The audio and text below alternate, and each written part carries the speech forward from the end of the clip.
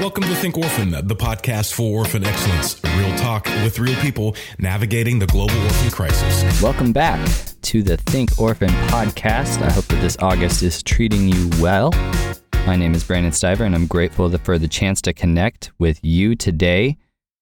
As we are in the summer months, we are going to get into another one of our compilation episodes. Thank you guys for your feedback. Thank you guys for subscribing. Thank you for liking. Thank you for sharing reviews. All of that helps us get out this word about orphan excellence, about getting kids safe, getting kids into family, and really rallying the church and parachurch organizations to do right by orphans and vulnerable children. So thank you for everything that you're doing to support the podcast. I am once again flying solo as we get into one of these compilations. We're doing the 1 million home take at a recast where we get to hear back from multiple friends, but really kind of threading together some of these themes. And so our friend and podcast founder, Phil Dark, will be back next month. So obviously, we're so grateful for Phil's work in this space, and he'll be back with me next month in September. But we're going to get into another one of these compilations. So over the last month or so, we've been able to listen to some care leaders in the orphan care space. We've been able to talk about what it looks like to transition to family care. And today we're going to be getting into another theme. And the podcast episodes that we'll be pulling from in this episode are all within the last year and a half, because what we're going to be looking at is conflict. When we talk about caring for orphans and vulnerable children with excellence, those things don't happen within a vacuum. Those things happen within different contexts, different populations. There are political strife, there is ethnic strife, and hopefully there's also some countries that are going in the right direction, right, where there is harmony and unity. But we know that those large-scale external factors, what's going on in the macro system, what's going on with politics and war, those things have a profound impact on childhood vulnerability, and it creates orphans, right? When we talk about, well, what do you think about orphans? One of the things that we can all definitely think about is the fact that war and conflict creates more orphans. And so we are going to do a survey from 3 different countries on 3 different continents today, revisiting some of the conflicts. And I'll just kind of share as we get into Ukraine, El Salvador, and Myanmar. All of these are still ongoing situations. These are all ongoing situations. These different issues have not been resolved. So even as we are looking back over these podcasts from the last year and a half and learn from Ruslan, Kara, and Ashley, I would also just like to continue to invite each of our listeners to be praying, because kids continue to be at risk in these situations, and precious God image-bearing people are losing their lives. So there's no more pertinent place for us to start than to hear from our friend Ruslan Malusha. We had the chance to sit down with Ruslan really within the first month of the war in Ukraine and Russia's invasion. And just because it is not in the news cycle like it was, back in March and April, it is still nonetheless a very prominent thing that is happening in the U.S. I'm here in the Seattle, Tacoma area, and I still continue to see those people that are putting out their Ukraine flags. And of course, the people of Ukraine and the people of Russia remain in our prayers as we are now 6 months into this. Ruslan is going to share with us some of what he's seen and what his family has seen. And I would just encourage you guys to continue to follow along with him. What we've seen, in the months since we recorded with Ruslan is that this continues to be a humanitarian crisis. There are about 9,000 Ukrainian soldiers that have been killed, another 5,587 civilians that have been killed, as well as another 7,890 that have been wounded. So just when we look at fatalities, the numbers are jarring. But even beyond the conflict itself, the violence itself, the children, which we'll talk about specifically in this clip with Ruslan, even aside from them, it is creating other issues, right? Like this global food crisis where there's a lot of reliance, like on Ukrainian wheat, for example, where now, because of this conflict, if you look at like the Horn of Africa, there's about 80 million people that are experiencing extreme hunger. And one of the reasons because of that is due to the conflict in Ukraine. So when we pray to Jesus, the Prince of Peace, you can kind of see why we need that peace. So a little bit of a somber episode, maybe in some regards, because we are talking about conflict, but we're not afraid to jump into the hard stuff here on Think Orphan. So I am grateful and honored to bring this first segment, which is going to be a little bit longer than our last two, but I'm excited to jump into this content with Ruslan Malusha.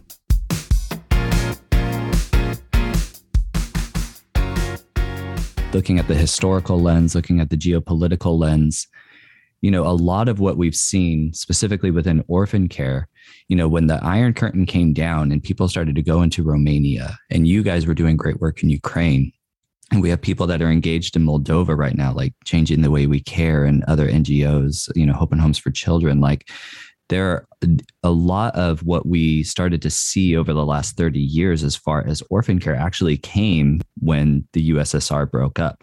And what we're seeing right now, this is like the first, invasion back into one of those countries that were a part of the Warsaw Pact, right?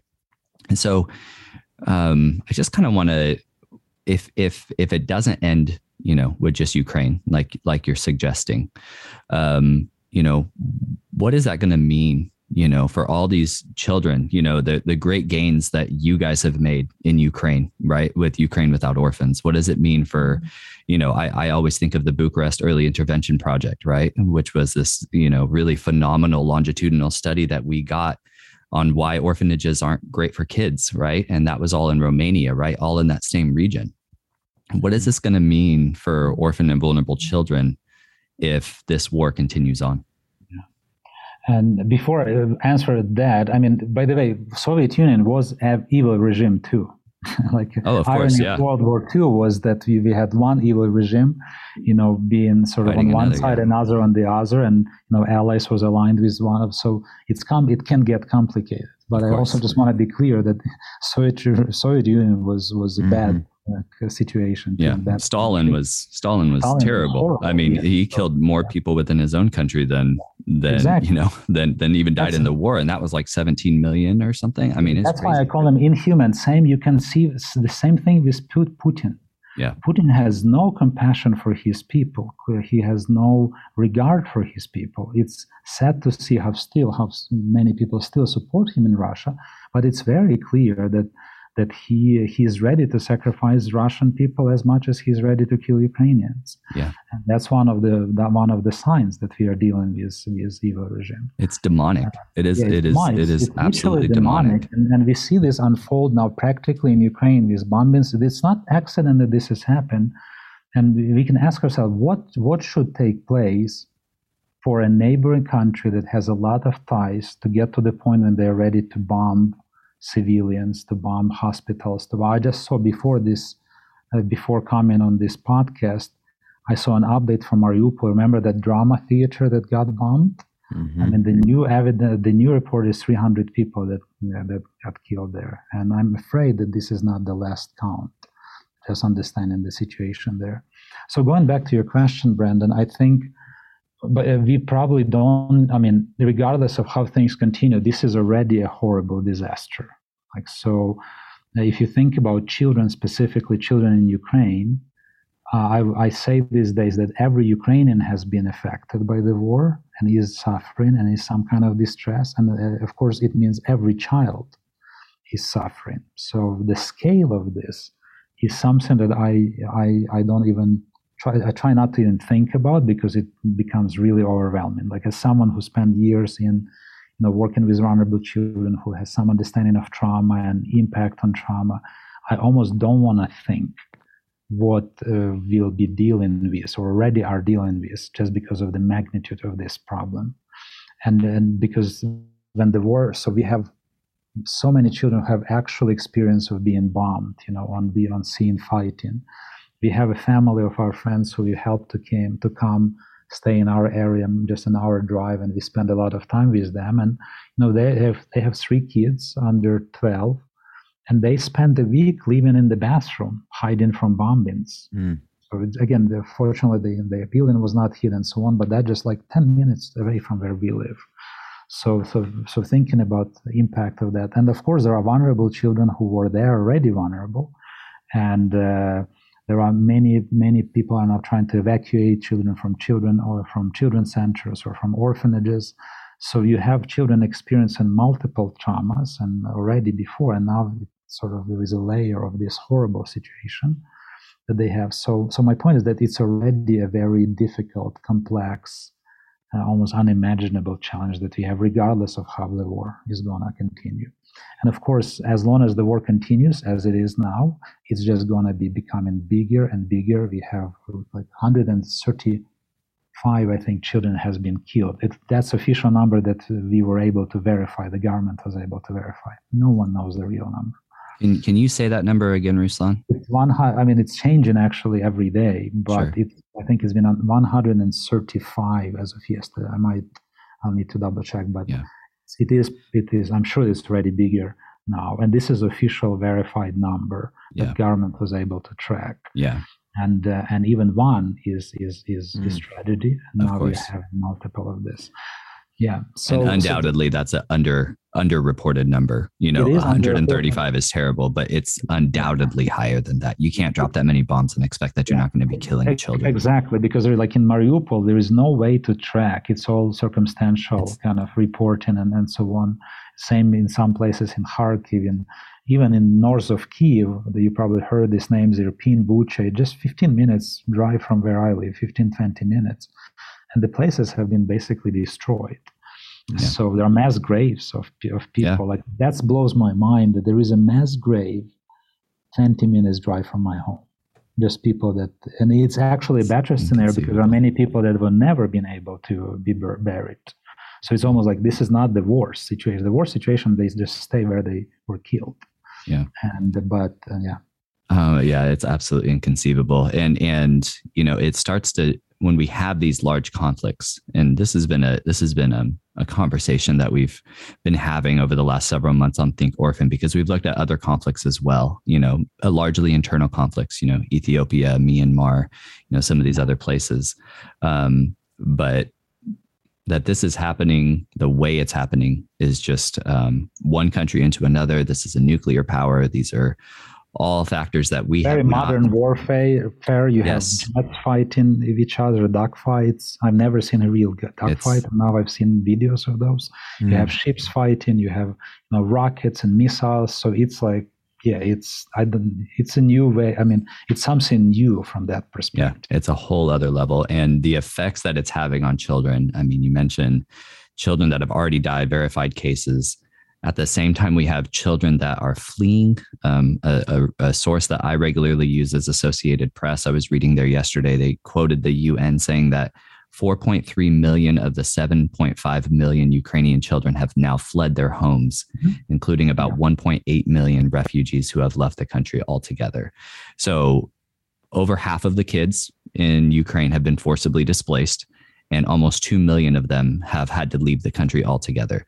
So when we talk about refugees, right, and now we're really also talking about children outside of parental care, which is what this podcast is all about. They're part of that. Yeah, they're absolutely a part of that, because that is such a common occurrence in these conflict zones. So, what are some of those other effects of the war on children? Those that have been forcibly displaced, like I just mentioned, or even those that have remained. Obviously, we already, have at least one official death toll. But what are some of those others that people maybe aren't even thinking about? I mean, there are some obvious disruption of everything.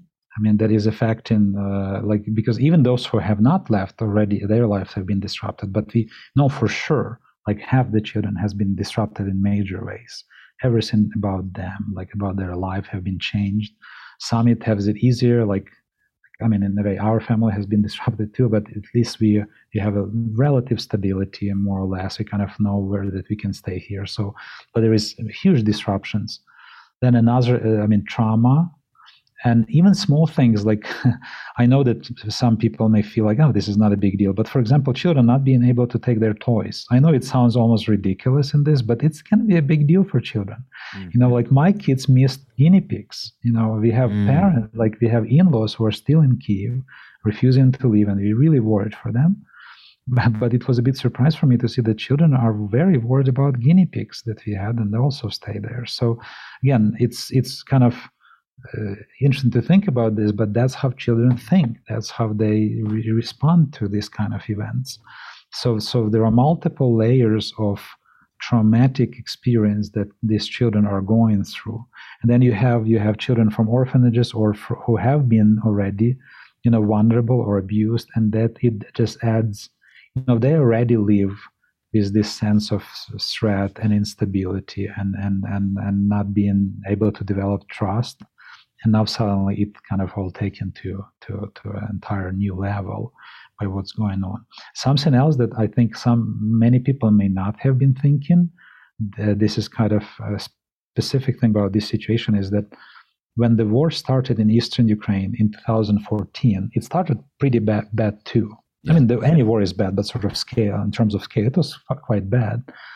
And we had 1.5 million internally displaced people from that region, people who left their home pretty much like now, but it was 7-8 years ago.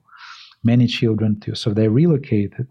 So imagine, I know a lot of those. So imagine a family, maybe let's say they would have children 2 or 5 years old. They relocated, let's say, to Kyiv. They started everything from the scratch. They built their home, built business, and I'm talking about real cases now. And now 8 years later, so this child, was 5. Now he or she might be 12. A lot of them are foster, children or adopted children, and now they have to become refugees again in 10 years for the same, because of the same thing essentially. Also, flee in bombings and killings and so on. So there is I don't know if there is actually a term for that, like double refugee. I don't know how to say it, but I don't see this being discussed or this being reported, but we are looking at millions of people with that experience. So definitely hundreds of thousands of people who are going through a similar, if not worse, traumatic experience in less than 10 years, including many children. And as we think about, these children that are having to flee, they are being forcibly displaced, that presents all sorts of other child protection, challenges, right? Because now these kids are in transit. Obviously we know that men of adult fighting age are not allowed to leave the country. So we're going to have at least separation from one parent in all of those regards. And we regularly see whenever populations are forcibly displaced, there is always a disproportionate amount of children. So that's a common occurrence. So those stats that I was just giving from the UN, that is typical when we see these refugee situations. I've seen it with my own eyes. I was on the border in Ukraine and Poland just last week. And while the wave has subsided, because there was many more, it was just a wave, literally. Now it's still there, but it's not as. But I was just standing and watching people who arrive on foot from Ukraine. And a typical picture would be of a woman with 2 or 3 children, sometimes other women there, maybe a relative or friends, or a group of 5, 6, with a volunteer carrying a shopping cart with their belongings. So that I've been there. I've stood there for maybe 40 minutes, and this repeated one after the other. That's what I was looking at. It's inconceivable, for me, and yet now your eyes are actually conceiving it, right? It's really crazy. It was again one of the hardest. I could see it, and you could see on their faces kind of mixed emotions, because yes, they were sort of crossing into safety in a way, but this separation from their husband, it's not just separate. Like I spent a great deal of time traveling, so I would leave family and then come back. But it's very different, because they know that they leave their fathers, their husbands, their brothers behind in a war situation. And there is a good chance that they might not see them again. So that makes this, much, much harder. Much harder. And I want to ask one question along the child protection front, which we're seeing with these forcibly displaced populations, which we're seeing with kids that have remained behind and gotten harmed or even killed. I was just, and this is not on your prep document, so I apologize, Ruslan, but Save the Children put out a call for a moratorium on intercountry adoption and surrogacy in this time of conflict. I'm going to read from one child protection expert. This was me on LinkedIn shortly before this. So there's a very fluid situation even for us hosts and producers. So Rebecca Smith, she's a child protection expert. She wrote, while adoption can be a wonderful way to provide a safe and forever family to a child, we must make sure that legal safeguards are in place. Due to the ongoing crisis in Ukraine, it is currently impossible to determine whether a child is in fact adoptable, and to ensure that commercial or criminal gain, fraud, child trafficking, and the deception of birth parents do not play any part on the adoption process. Separated and unaccompanied children are extremely vulnerable to trafficking and exploitation and require additional protection. And I just kind of wanted to throw that out there because we always want to be very honest about the child protection and risks, that these kids are facing. Obviously Ukraine Without Orphans and, a lot of your legacy has focused on that. Now, domestic adoption, of course. But can you even share just a little bit about, like, for example, I got a call. We don't get a lot of calls over here at 1 Million Home, but I did get a call the other day from somebody that had heard us at some outreach and said, hey, I'm Pastor so-and-so from Florida. And, I'm calling because one of my congregants wants to adopt a Ukrainian, and I'm thinking, well, we don't have, we're largely based in sub-Saharan Africa. We don't really have much in, Eastern Europe at all. I give him a referral to some organization that he could talk with that we know and trust. But that's one of the things that are on people's mind right now, which I think comes from good intention, but there are child protection, concerns, especially around intercountry adoption. Can you speak to that a little bit right now and maybe just kind of weave in what can the international community be doing, and what is this a time for us to be doing? Thank you. In terms of adoption, I understand the sentiment. It's war. Are probably children who are losing parents, or why don't we adopt, or let's adopt. I would say, I want to be careful because I understand the complexity of this, but I would say I think adoption is not something we really need to be thinking about at this moment for a couple of reasons. And one of them is because the systems are disrupted, and which makes it a high possibility of things going wrong, like we just heard. Two, still most of children, that's not what they need primarily. So they have at least one of, if not even a mother, they have some other relative. And there is a big, like in the Ukrainian society now, there have been changes that, God has used Ukraine Without Orphans, others. So I would say that there is a really strong commitment to do everything we can to care for our people, to care for our children, even in this situation. So my point is that we need, I think the priority now needs to be protecting, helping children to cope with what's going on, strengthening their support system. So thinking much more about how we can support those mothers, like millions of mothers with children. So I would say instead of trying to figure out how to adopt, what probably is not going to happen. I know it sounds sorry. I'll be quite straightforward. It's a war in my country, so I'm like these days I'm usually less diplomatic than normal. So I'd say let's kind of figure out how we can support those mothers. So it may not be as fancy, it may not be as kind of as cool, but this is what's needed. And of course, there are children that might need to be adopted eventually, but it's going to take a while to figure. Even the children who are available for adoption, let's say, like they might be now in Germany or in Italy. Like there may not be legal process at all to do that, even for those that are clearly eligible for adoption.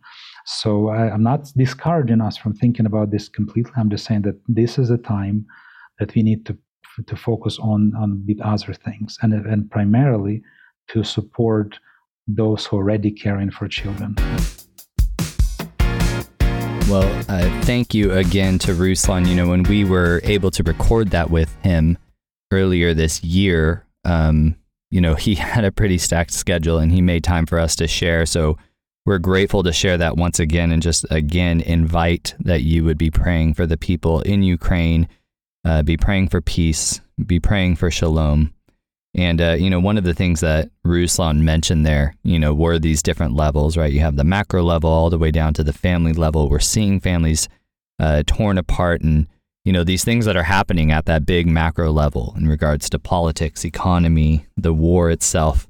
That applies. We can apply that same filter when we think about other conflicts, and that's certainly the case in El Salvador.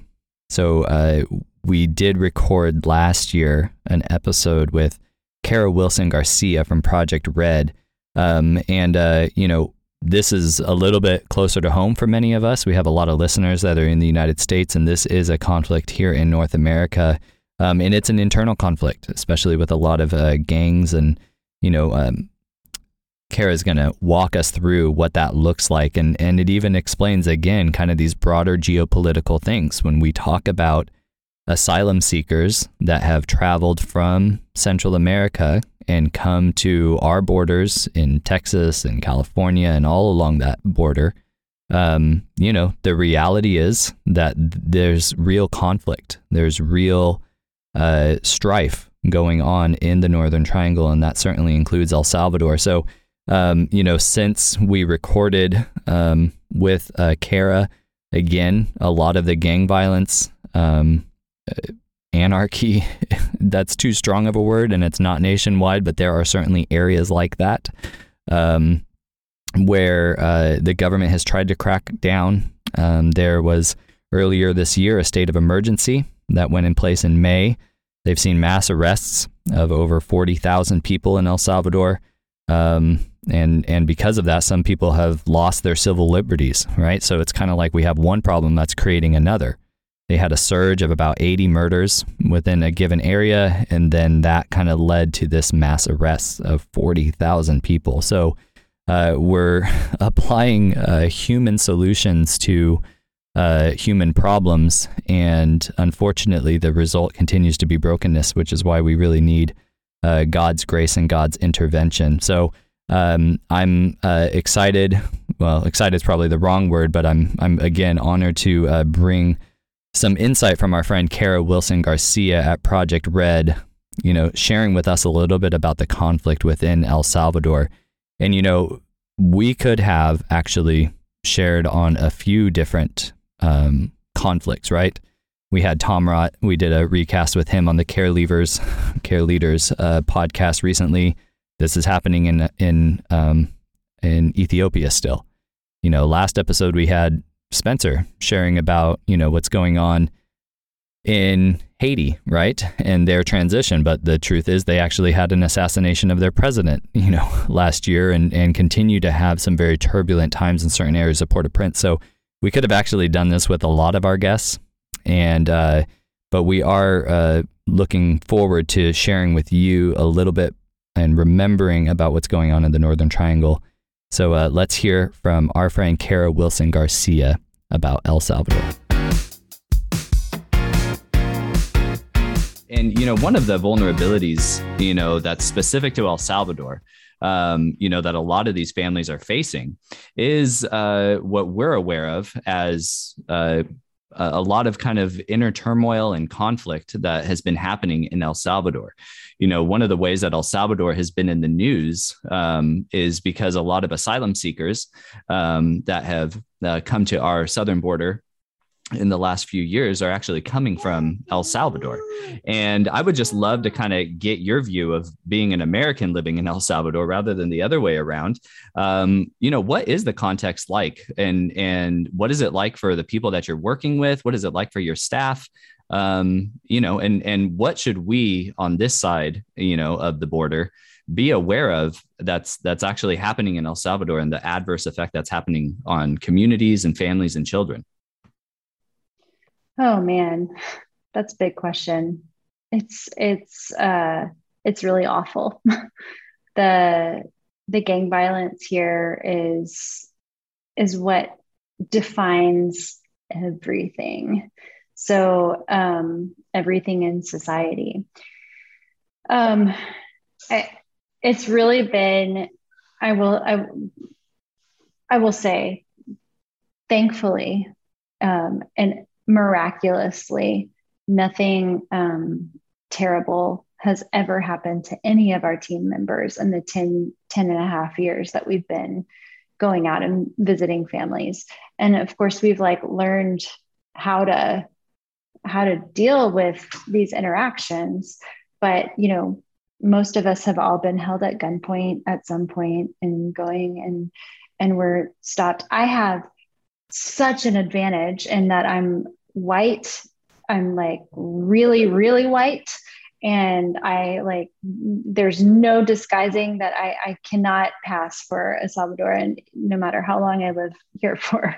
And so I have that advantage, and I've used it. And, even last year, one of our team members was being held at gunpoint, and I went over and said, "Hey, I'm Kara. I'm a gringa." And it was like, "Okay, you're good."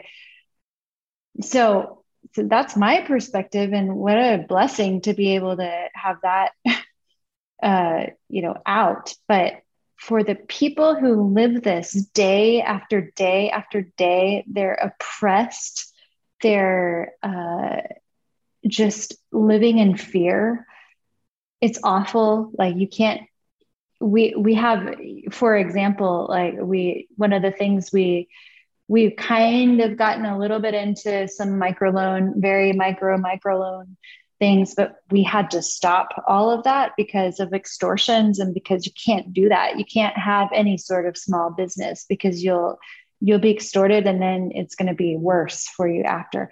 So it's everywhere we go, we have to ask permission. We've covered our vehicles with all kinds of like cheesy logos and Bible verses, so that, because gangs respect Christians, and you just learn like the tricks of the trade, and it's really awful, and it only continues to get worse, and it's just an oppressive, dark place. And when you think about vulnerable children coming out of an orphanage, especially if they've been living in institutional care for like 5 or 10 years, and then they're being reintegrated with a family that they've never met before. This is a lot of the early cases that we saw into one of these communities. I mean, what do you expect is going to happen? They're going to automatically join a gang, because that is what is going to save their lives, literally. So it is a really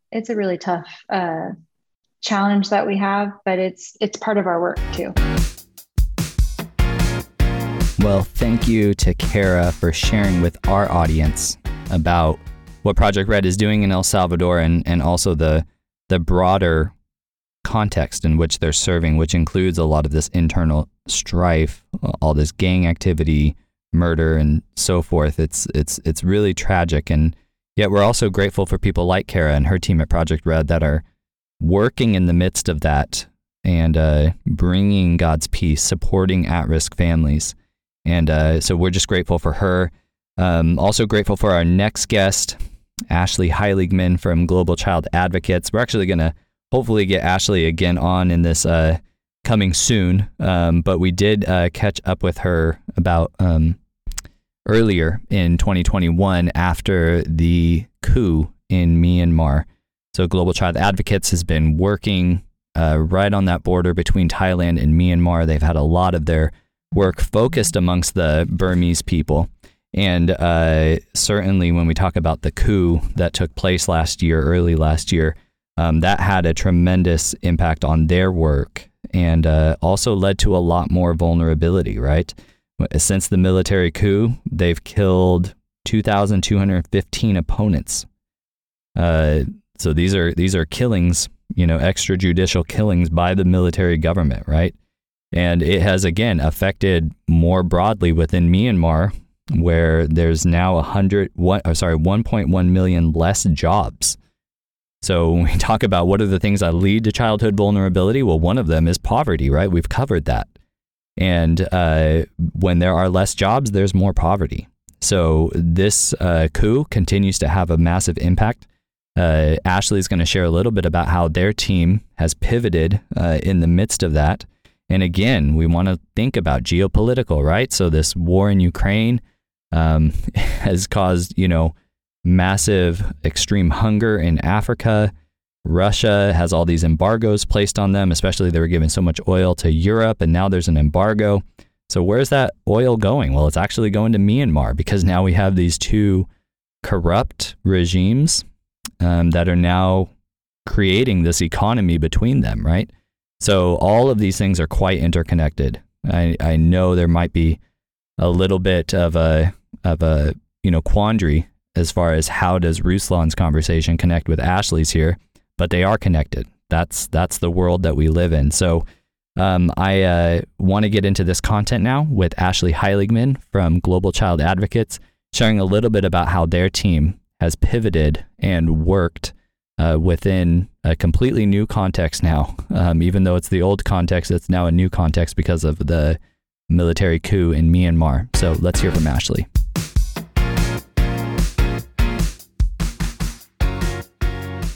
One of the primary places that you guys have been serving has been in Myanmar.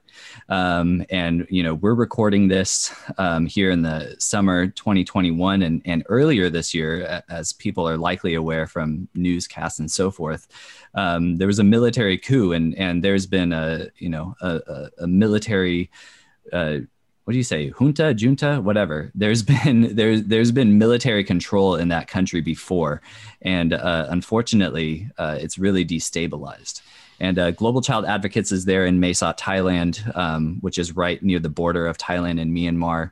But much of the work that you guys have done has actually focused in Myanmar and among Burmese people. So when this coup took place earlier this year, how has that negatively or adversely affected orphans and vulnerable children in Myanmar? We'll just kind of start at the kid level. I mean, what is all of this that we hear in the news? We turn on whatever our news station is and we hear about this. What does it mean for the kids that this podcast focuses on? Orphans, vulnerable children, at-risk kids. What does it look like right now there? The whole situation, I mean, it's like it was so broken before, and then it was starting to make this a little bit of progress, like for these 10 years, but you still had people on the bottom that weren't benefiting from that. And so the vulnerability has just increased exponentially, I think, for trafficking, for orphanhood. I think during COVID, a lot of children, there was a lot of rapid reintegration. So you have a lot of kids that have been sent home from orphanages that are now in communities and families, and that adjustment is happening. And then now with the coup, you just have additional stress put on families. And whenever that stress level increases, there's just a lot more vulnerability for a child to be the brunt of a lot of things, and even just of parents that are traumatized. And so it's interesting because one of your questions was, has it forced us to stop our work? And there are aspects of it that it has. So the last year, well, I guess in 2019, before COVID, we were training organizations all the time. So I think 2019, there were like 31 organizations, like children's homes that we were doing advocacy with, that we were helping to try to move them, shift their mindsets towards family-based care. And we were really active in that. So that in a sense shut down. But then now it's like, so our team, at first it was a really heavy blow. Like, how is this happening again? Like, we were so far, how did this happen again? And everybody felt like, we've got to get democracy. We've got to get democracy. I'm sorry, everybody on our team, I think we were all feeling like we have to have democracy. It's so unjust. And I think the thing that the Lord has really settled in us is that we need Christ. Like, Myanmar needs Jesus, and they need Christianity, and that will supersede democracy. And so, I mean, our team is on fire, and we just launched like 3 different teams throughout Myanmar that are doing evangelism and then also child protection training for communities and families. And it's just really neat to see them so excited about it, because they're so excited to have something to do to respond, because it's just felt so heavy. And we've been praying for a long time that the Lord would show us when this kind of became clear. I asked Daniel, is it safe? Is this something we can do while there's violence and there's, upheaval and everywhere is just chaotic? And he said, it's not safe for anybody. And so they're not going to be any less safe by going out and sharing the gospel and going out and reaching to help. They want to do that. And so you can pray for us in that. Yeah, no, that's helpful, but we definitely need prayer. Yeah. And so beautiful, you know, even just as you were sharing, you know, of course, democracy has a place. Obviously, this is the opposite of that. But what you and your team are saying is above everything else. What we need is the kingdom of God, right? And that's, you know, Mark 1:14 and 15. Jesus was bringing the gospel of the kingdom of God. So when we say we need the gospel, it says we need kingdom ordering of things, and that in and of itself is a government structure. And it's actually in those places where we see the exact opposite. We see turmoil, we see social strife, we see power grabs, we see, you know, military takeover, kids that are increasingly at risk of a lot of the things that us and your Thai and Burmese staff are looking to address. And it's in those places where actually we get some of the best opportunities to actually put the gospel on display, the gospel of the kingdom of God. And I just commend you guys for stepping up.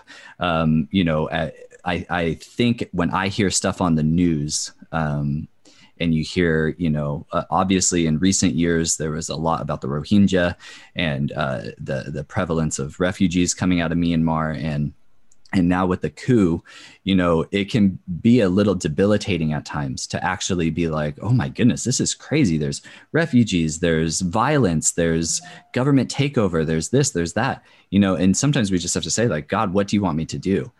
But when we hear about work like what you guys are doing, it gives us something to do. We can pray for our friends at GCA, or we can support their ministry, or we can reach out to them and ask them, what do you need? You know, you guys are literally sending staff into Myanmar right now to, as you said, teach people on how to protect kids and sharing the gospel. I mean, how incredible is that, you know? And maybe that's all we can do at this point, but you guys are doing that. And I just think that's awesome. And for certain, you asked us to pray, and we will certainly be praying for that.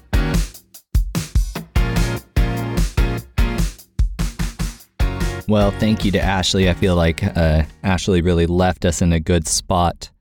Let's seek to protect children. Let's seek to spread the good news even in the midst of challenges, and certainly let's pursue God's justice on behalf of orphan and vulnerable children.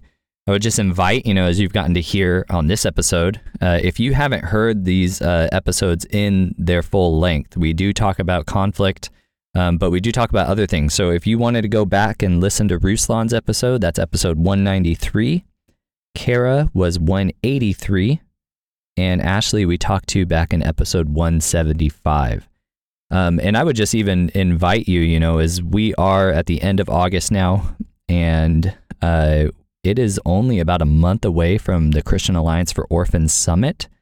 And if you enjoyed hearing from Ashley, and if you enjoyed hearing from Spencer in the last episode, and if you can bear with connecting with me a little bit, we are going to be actually presenting at the Christian Alliance for Orphans Summit on transitioning, where we'll be learning from great people like Ashley and Spencer, as well as our friends Brent Phillips and Marissa Stam. We're going to be talking about transitioning your board.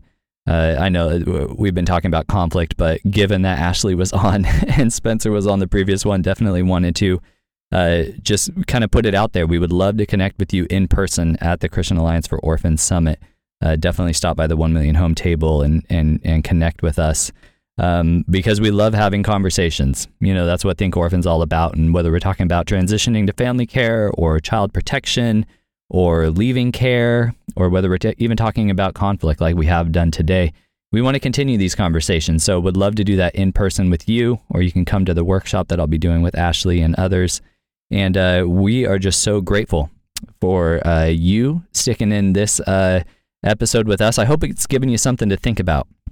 You know, when we talk about Think Orphan, we understand that orphan can even be kind of a polarizing term, but the reality is we have to be thinking about what happens when kids have lost their parents. And that happens in conflict. That happens in other ways too.